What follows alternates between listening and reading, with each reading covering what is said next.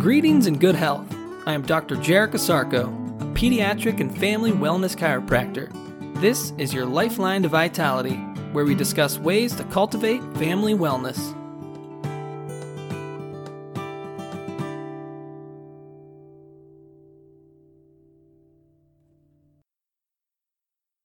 Good day and great health. Welcome back to another edition of your Lifeline to Vitality.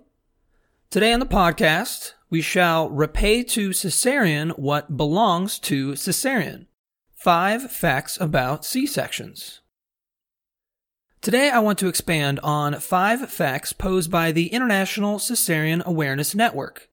The International Cesarean Awareness Network is a nonprofit organization whose mission is to improve maternal-child health by reducing preventable cesareans through education, supporting cesarean recovery, and advocating for vaginal birth after cesarean, or VBAC. To start with, I want to make it known that when a cesarean is necessary, it can be a life-saving technique for both the mother and infant. My goal in going through these facts is not to depreciate the women and children of C-section births. Life is precious, and any procedure that aims to keep that in mind is beneficial for society.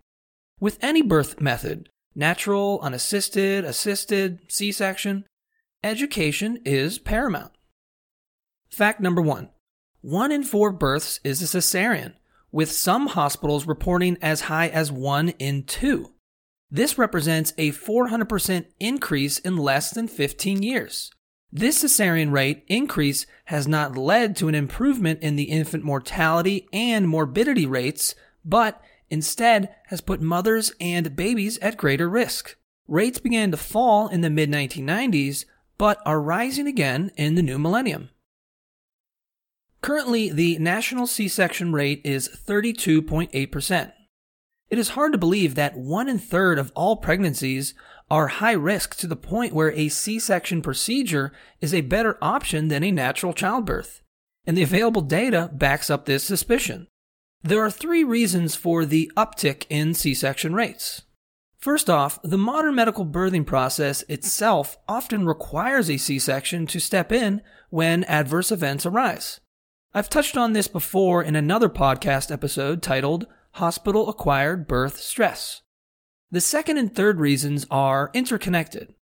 Overall, the informed choice of having a vaginal birth is being stifled. Our culture is uneducating women in their own ability to give birth. Too many people are giving up their rights to the doctor. The OBGYN often prefers a C-section because of liability or personal choice reasons. As soon as the cord is cut, the liability falls more on the hospital than on the doctor. A C-section can be a well-scheduled and doctor-controlled event that only accelerates this transfer of liability. Childbirth, once a natural phenomenon of life, is now considered a condition that requires medical procedure 100% of the time. And since surgery is a type of medical procedure, a C-section can become a natural option for childbirth. But it is a false presumption to believe that a C-section is benign. A cesarean is an invasive surgery that has risks. Fact number 2. Vaginal birth after cesarean, or VBAC, is safer for both mother and infant in most cases than is routine repeat cesarean, which is major surgery.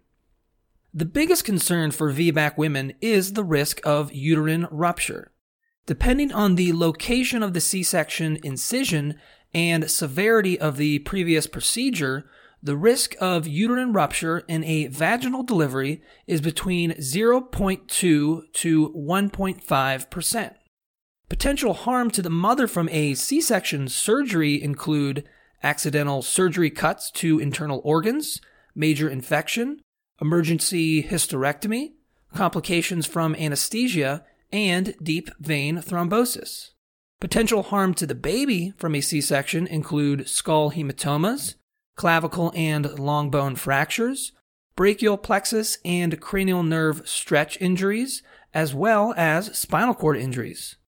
The majority of the infant injuries are a result of the hyperextension, traction, and rotation performed to the head and upper cervical spine with the procedure. According to the American College of Obstetrics and Gynecology, a VBAC is safer than a repeat cesarean.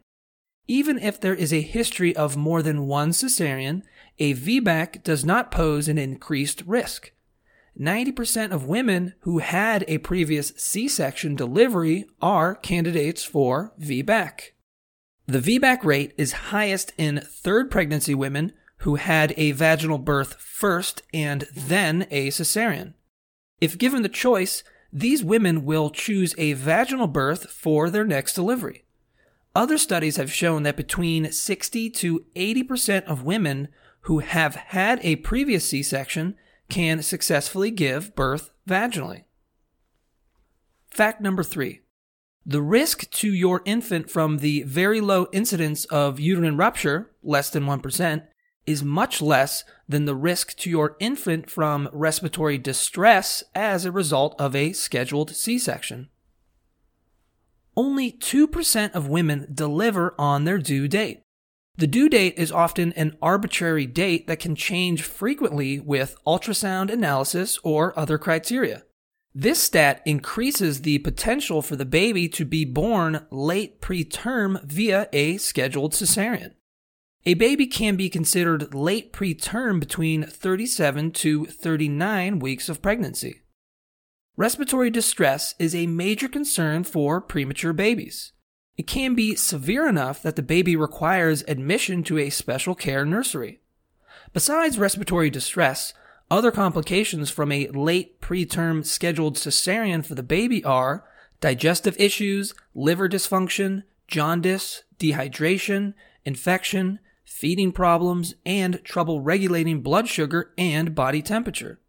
Late preterm babies also have more immature brains. This can increase the risk of learning and behavior problems later in life. Fact number 4. 1/2 of all cesarean women suffer complications, and the maternal mortality rate is at least 2 to 4 times that of women with vaginal births. Approximately 180 women die annually in the United States from elective repeat cesareans. From 2000 to 2014, there was a 26.6% increase in the estimated maternal mortality rate. In 2000, 18.8% of women died during pregnancy, during birth, or in the first week after giving birth. In 2014, that number jumped up to 23.8%. Less severe complications after a C-section include breastfeeding problems, pain that may last 6 months or longer, adhesions and thick internal scar tissue that may cause future chronic pain, endometriosis, appendicitis, stroke, gallstones, and negative psychological consequences. Fact number 5. Many indications for cesarean can and should be questioned, including cephalopelvic disproportion, or CPD, which is where the baby is too big or the pelvis too small, dystocia, failure to progress, and breech. Cephalopelvic disproportion, or CPD for short, has weak diagnostic parameters. Over 2/3 of women who were diagnosed with CPD and had a C-section, their next child who was born vaginally was larger than the one delivered by C-section. CPD is often due to a malposition of the fetal head and ineffective uterine contractions, not due to a small pelvis. Failure to progress and dystocia accounts for 50 to 60% of all C-sections. The biggest contributor to this number is an incorrect diagnosis. 25% of all failure to progress and dystocia cases are diagnosed at 3 centimeters of cervical dilation. Cervical dilation stalling of 4 centimeters is needed for a precise diagnosis of failure to progress or dystocia. False presumptions are made at 3 centimeters of dilation. It is debatable whether a period of slow progression in labor which often happens at 3 centimeters, is pathological or a normal variation in the process leading up to delivery. How the individual practitioner measures the descent of the fetal head and fetal head to cervix can also create variables that lead to misdiagnosis. Epidurals that numb or stall the contractions and OBGYN's convenience and or their fear of litigation can also contribute to a hasty diagnosis of failure to progress or dystocia.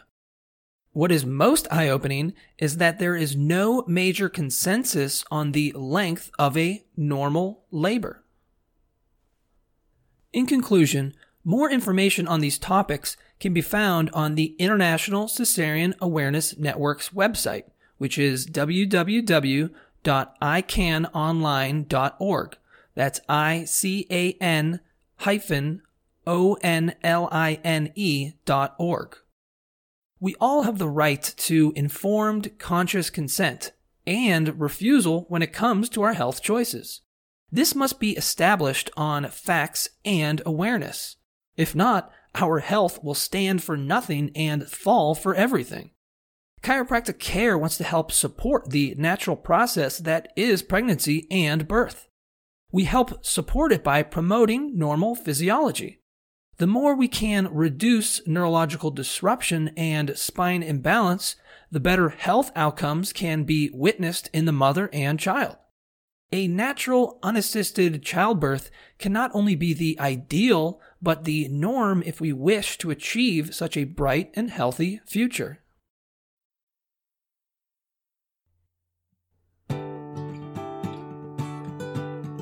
Thank you for listening.